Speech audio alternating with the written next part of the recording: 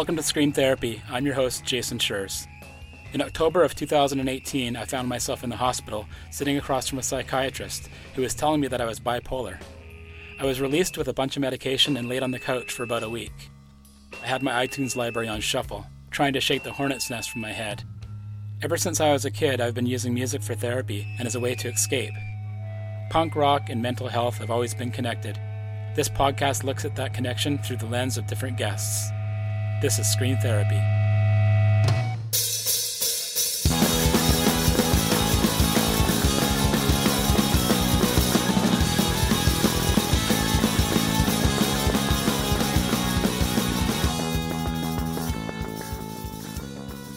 The language of mental health can be problematic. When I was first diagnosed with bipolar, I didn't know whether to say, I'm bipolar, I have bipolar. I ended up settling with, I live with bipolar. Then I didn't know if I should call it an illness, a disorder, a brain disease. It was so confusing and dehumanizing. Sascha Altman de Bruhl has spent a lot of time thinking about language in his work advocating for people's transformative mental health through his work with the Institute for the Development of Human Arts and his personal counseling services. Sascha was the bass player for ska punk band Choking Victim in the early 90s and joined the band again for reunion shows in 2015 and 2016. Sascha lives with bipolar. He's been hospitalized a number of times after having psychotic breaks. Rather than using the language of illness, Sascha prefers to use terms like dangerous gifts, sensitivity, and madness to describe mental illness. He strives for freedom, and he believes in people taking back the power and owning their conditions, rather than letting the mental health establishment tell them what they are and aren't.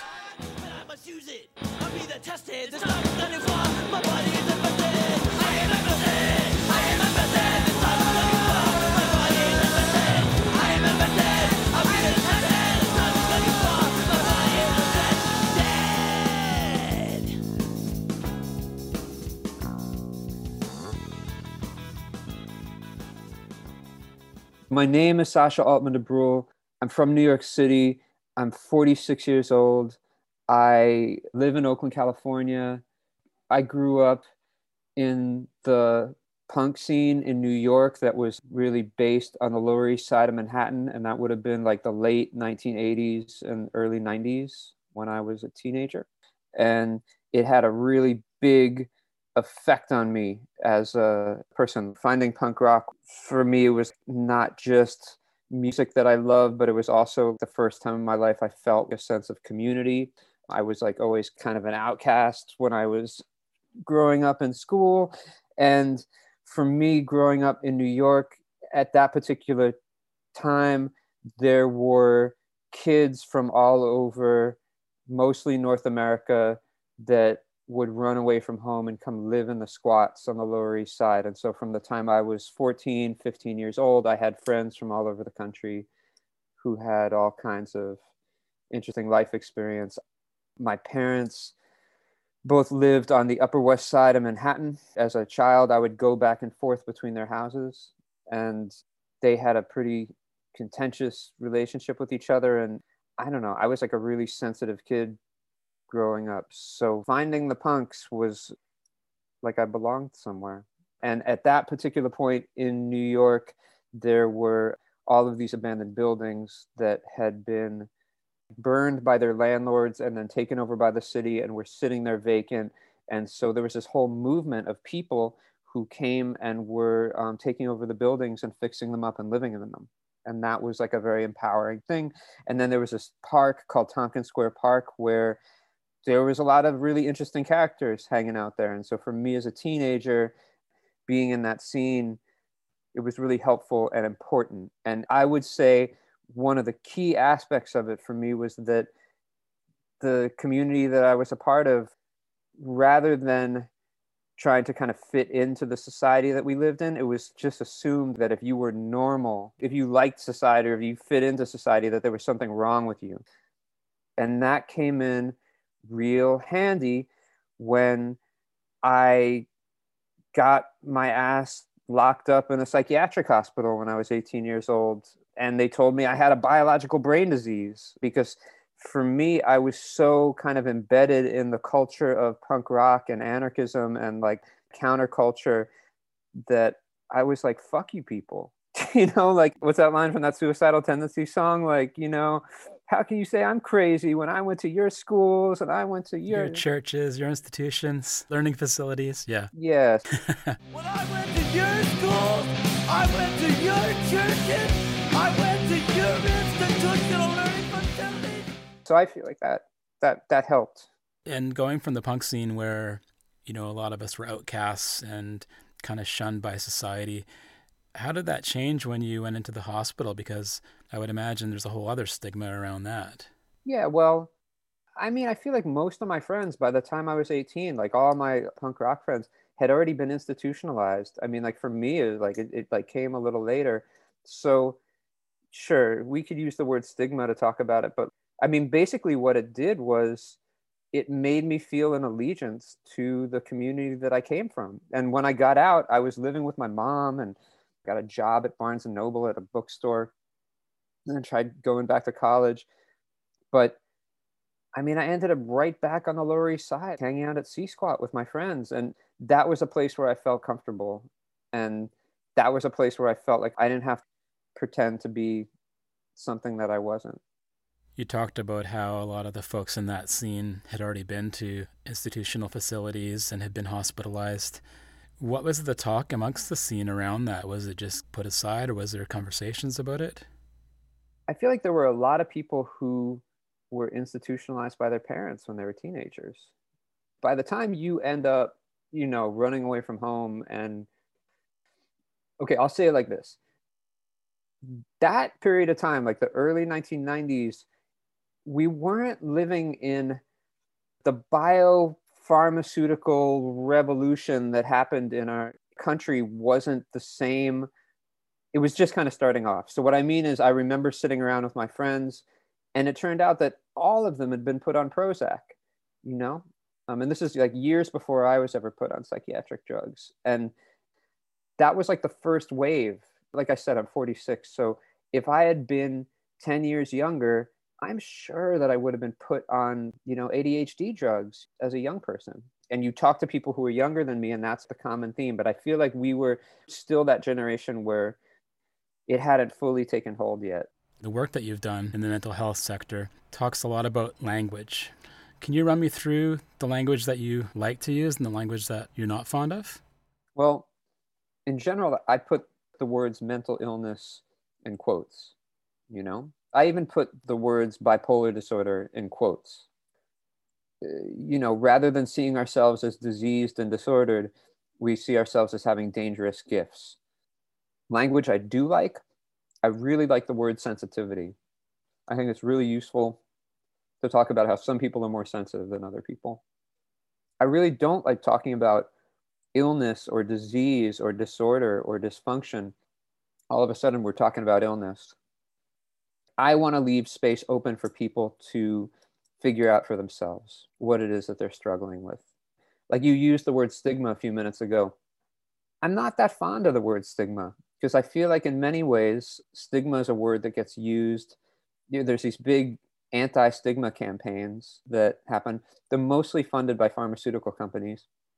And you think about it, the people who have the most benefit from there being less stigma, like economically, are drug companies. Because they can be like, oh, you don't have to be ashamed you have a mental illness, and take this drug and everything.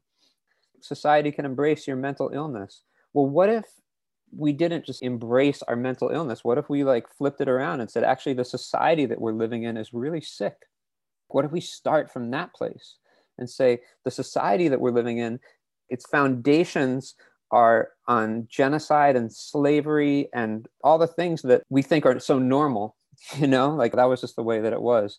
What if we start from that place and say, instead of trying to just fit ourselves in to a society that's really broken, what if we try and actually use the fact that we're seemingly different from the society to try and change the society? So that I got that from punk rock. I mean, I got that from where I came from. Stability is a huge thing for folks.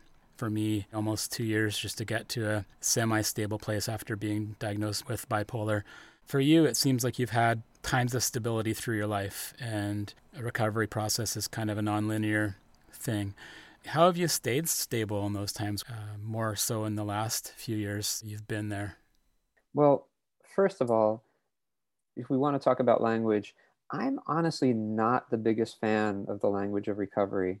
I mean, it's just not, it doesn't really do it for me. I'm like, okay, so what am I recovering? Am I recovering and going back to the way that I was before? Because that certainly is not the case. I feel like, unfortunately, after spending a bunch of years working in the public mental health system, I see the way that the language of recovery gets used to keep people kind of, hey, if you're recovered, we don't have to pay for your mental health care, you know?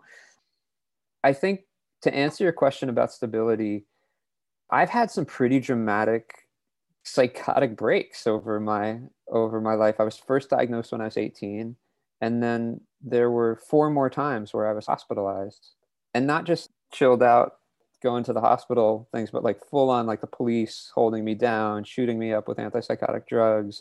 It's been very dramatic. The last time I was hospitalized was 13 years ago. And if if the question you're asking is, how do I stay stable? I mean, I have some very concrete answers. My friends and I, over the years, we developed written documents, that these days I call TMAPs, or transformative mutual aid practices. And it's a set of questions that you can ask yourself and ask within your community about, like, what it looks like when you're doing well, what it looks like when you're struggling, what are the things you need to do to take care of yourself, how do you talk to the people in your life about what you're going through. And that was all kind of modeled after my experience and then the experience of a bunch of other people in my community. So for me, I think I have a really good sense of what it looks like when I'm doing well. There's a quality to my thoughts that are grounded and stable, but I have access to a sense of what it feels like we use the language of, what does it feel like when you're most alive? When I'm most alive, I feel like looking people in the eyes. I feel like I'm connected to something much larger than myself, that I'm not just like an isolated entity. I feel like I have purpose, that I have like a reason for being. And there's a grounded quality to it.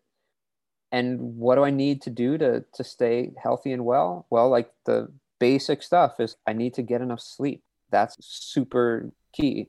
I need to Yep. get enough sleep. I think, anyone who's like us, who's like sensitive in like a, bipolar kind of way, we know that without sleep, we tend towards chaos and disorder. I need to make sure that I eat good food every day. So that's like a real priority in my life. I make sure that I exercise every day.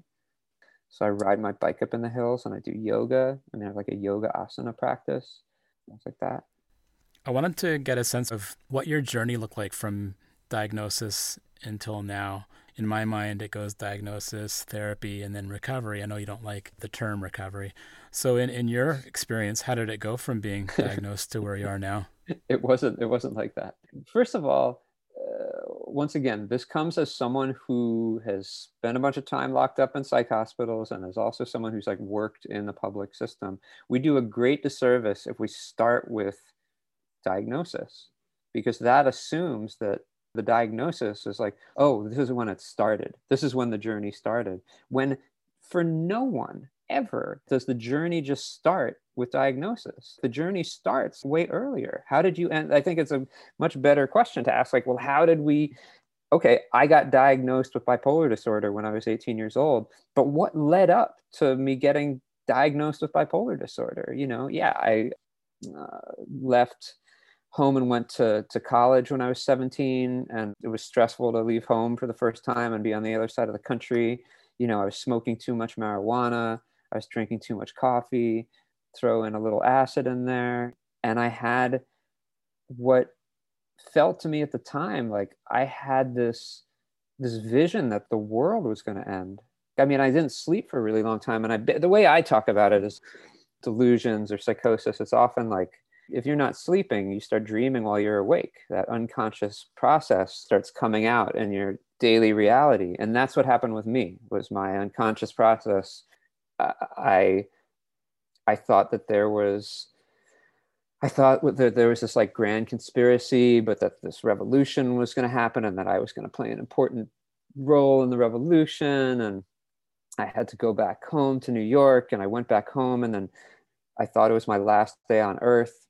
And so I ended up jumping onto the subway, like down from the platform down to the subway tracks. And I walked through 3 stations, and I was convinced I was being broadcast live on primetime television on all the channels. I was like I was having this ecstatic moment, this sense that I was, what was I saying before about being connected to something much larger than myself, that, but like this sense of that like connection, that I was playing this really important role in it, and that what I was put here on earth to do, I was doing, and it was probably going to lead to my death, but that would be okay. And so, yeah, they diagnosed me bipolar. I mean, what would you do? And back in those days, they kept people in psych hospitals much longer. And so I spent 3 months in a hospital and was very depressed and was very confused and was 18. And like I said, they told me at the time that I had a biological brain disease, but that it was okay because there were drugs that I could take that would make it better. And my life was probably going to be not, I wasn't going to have as much freedom as maybe I thought. And so that's how I got diagnosed. That's my story of being diagnosed. But what actually happened after that was I tried going back to college. I lived with my mom. I really wrestled with, I put out of my mind what had happened. It was like too weird, and I didn't have anyone to talk to about it. That's when I started playing with my friends, and we formed that band Choking Victim. And we, I would talk about it once in a while, but mostly I was pretty quiet. I was a pretty quiet kid in those days. I was like very humbled from that experience. And then at some point I had a breaking point. School was really stressing me out, and I didn't want to be in school. Like what I really wanted to be doing was I really wanted to be riding freight trains. That's what I wanted to be doing. Fair enough. Yeah. And so I ended up dropping out of school and I started traveling. And that's what I did for like a bunch of years. I was like 19, 20. I guess by that point I just turned 20. And I spent the next 4 years of my life where I just traveled and I worked in all kinds of different jobs, worked on political campaigns, and just was like a traveling punk kid is what I was. And I was living, those were some of the happiest years of my life. At that point, I understood what it meant to be locked up. I understood what it meant to have my freedom taken away from me. And I was like, I'm not going to let these people take my freedom away from me. I'm going to live as loud and proud as I possibly can. And that's what I did until I got locked up in a psych ward again, And when I was 24 years old, they diagnosed me with schizoaffective disorder, and I was suicidally depressed. And of all the times, that was the worst one. Being suicidal like that for months, that was a really awful experience. And I could go on, man. I could just tell you like a whole story, but I think the long and the short of it is I got out, got my shit together, got locked up again. And in no way have I ever felt like the word recovery really captured what it is that I went through, because each time I went through one of those experiences, I learned so much and I gained so much. And I started at some point, I forget when it was years later, but I started using the language of transformation. At some point I was just like, I'm way less interested in recovery than I'm interested in transformation, because I feel like that's like, we never just, you don't look at a caterpillar that forms a chrysalis and say, oh, that caterpillar is, in a state of recovery or whatever. It's like that. No, Yeah. It turns into a butterfly and flies away. And there's like, that's the movement that I want to be a part of. I'm not particularly interested in like a mental health recovery movement. I'm way more interested in like a transformation movement. And maybe we even use mental health language just to be able to get people in the door, but then drop it because it's like not even that relevant. When you talk about some of the things that you're going through on a day-to-day, whatever cycle of your moods is going on, do you volunteer the information that you're living with bipolar, or do you just describe what's going on? I do personally, because depending on the context, but in general with my life, and I don't say I'm bipolar. I say like I've been diagnosed with bipolar disorder. I often find myself saying like, yeah, I've been locked up in psychiatric hospitals, because it sounds dramatic, but it's the truth. And it happens to be, I feel pretty proud of the fact that I have done, for someone with my serious mental illness, I've done a lot of things and managed to hold it together. So I say it with pride. And part of, I would even say like a big part of what allows me to do that is because I feel like I'm part of something larger than myself, that I'm not just an isolated person with bipolar disorder. I'm part of a movement that's trying to change the whole way we think about what gets called mental health and mental illness. And that's like, there's a power in that that allows me to say all kinds of things that otherwise, other people might find like hard to say. Why did folks who had mental health issues or other marginalized folks find their way to the punk scene? Why did they feel like they were being included, that it was a place for them to belong? Well, I came of age going to squat shows and then going to ABC No Rio, which there were these hardcore shows that would happen every week that were they were set up because there was a club in New York called CBGB's, and there were these Sunday hardcore matinees, and they were kind of terrifying spaces to be around. They were really like super macho violent. And at ABC No Rio was like a really different scene. It was like the Gilman Street Project in Berkeley, which is part of what like drew me out here to California all those years ago. On the wall of the place at the entrance, it was like no racists, no sexists, no homophobes. I think in general, I don't know. I was listening to the Buzzcocks the other day. The first record, there's a song called Breakdown. If I see my little jittery, I can't restrain myself. I'm falling into fancy praxis, can't contain myself. I'm gonna break down. I'm gonna break it down, yes. I'm gonna break down.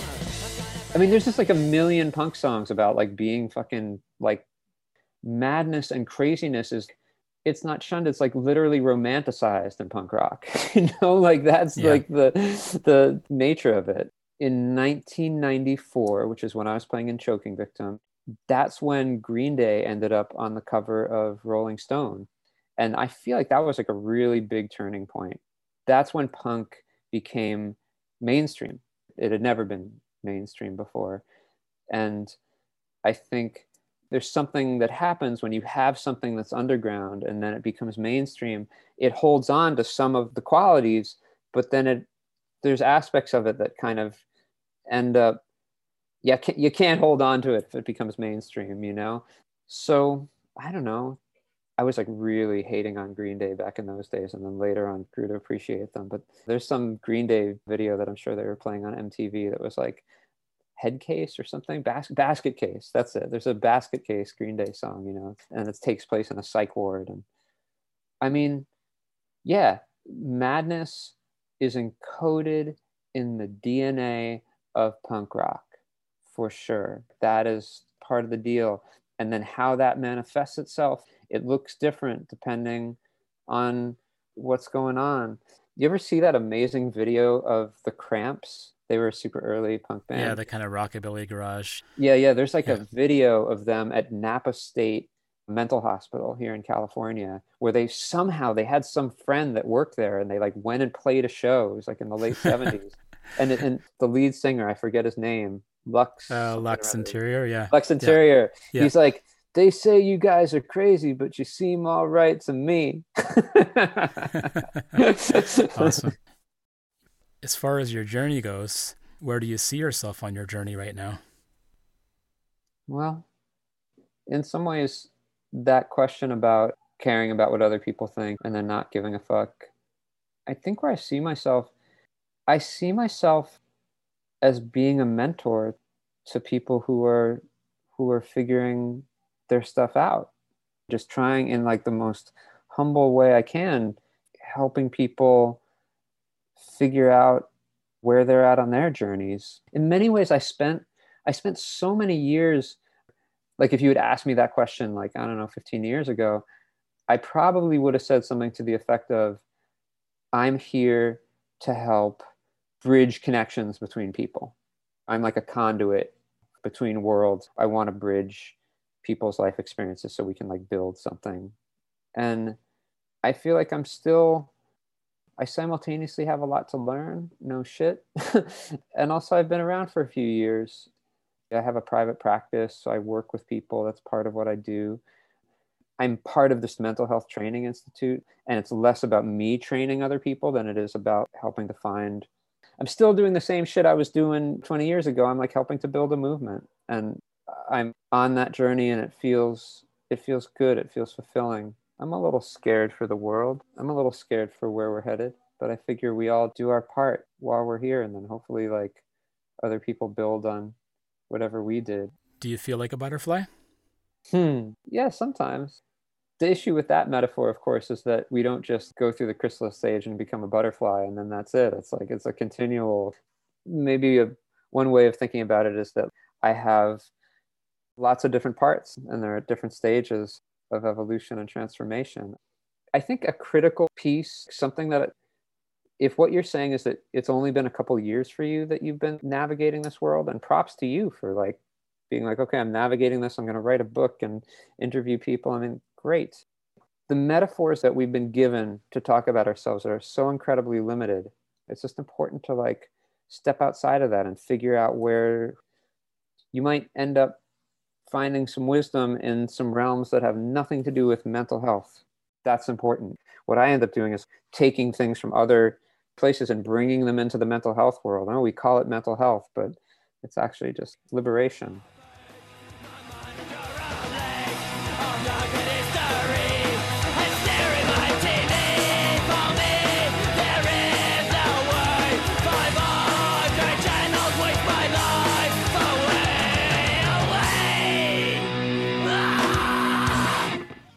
Thanks for listening to the latest episode of Scream Therapy. I thought I'd tell you a little bit more about myself. I was born in Powell River, a small coastal town in British Columbia, Canada. After my mental breakdown in 2018, I had to take a break because everything seemed impossible. I needed to focus on my recovery. I did my best to take care of my mental health while dealing with the intense mood episodes of bipolar. I'm really glad that this podcast has been a big part of my recovery, and I thank you for listening. Screen Therapy is now airing on college and community radio stations. They include my hometown radio station, CJMP, out of Powell River, CJSF 90.1 FM from Simon Fraser University, Radio Humber from Humber College in Toronto, Ontario, Radio Waterloo, CKMS from Waterloo, Ontario, and Kootenay Co-op Radio in Nelson, BC. You can connect with me at soundcloud.com/screamtherapy. Thanks again for listening, and until next time, take care and be well.